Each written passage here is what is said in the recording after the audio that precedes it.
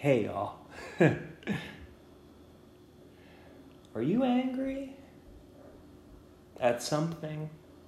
You know, maybe you're not right at this moment, but maybe you are because you chose anger. And what happened? What, made you angry? Who shot the arrow? Or was it just sort of like an arrow falling from the sky? Hailstones, something like that.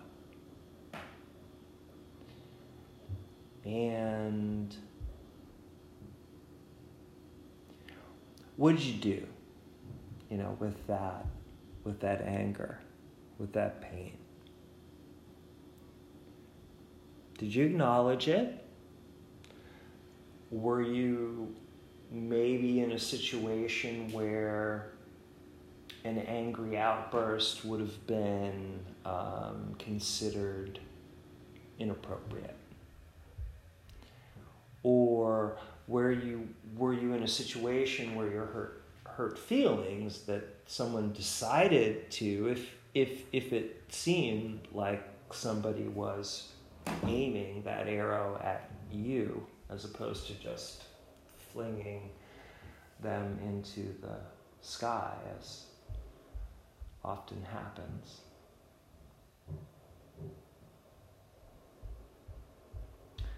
Did you express it at the time? Did you cry in the moment? Did you scream, fuck, at the time?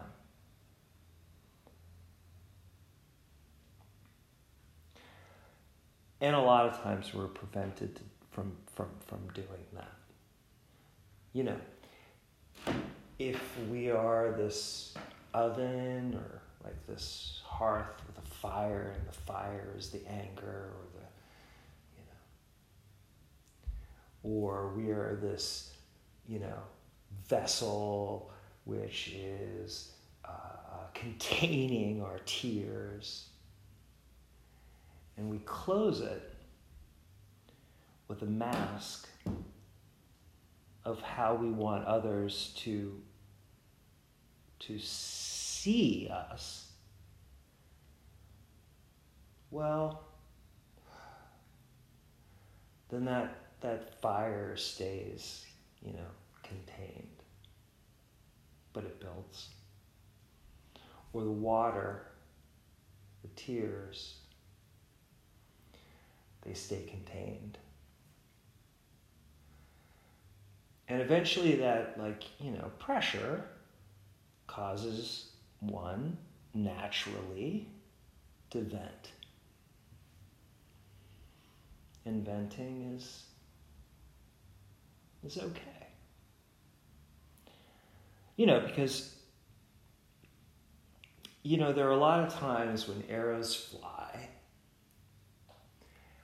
or, maybe the arrows are not, they're just sharp rocks on the seashore,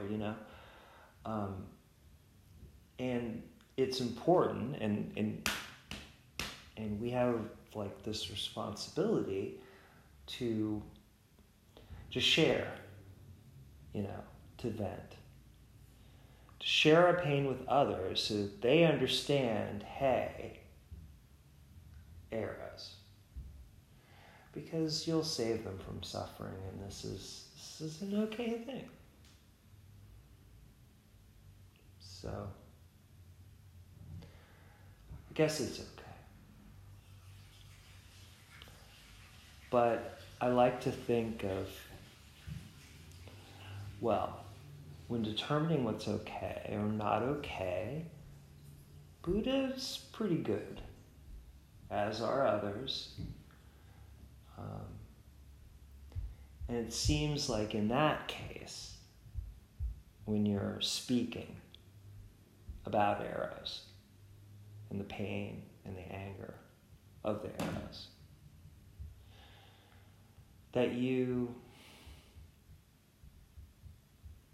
will think about all you speak should be truthful and helpful. So the fact of the pain and the anguish, well, that's truthful, yes. And if it can allow that other person from experiencing similar anguish, then hey, it's probably helpful too.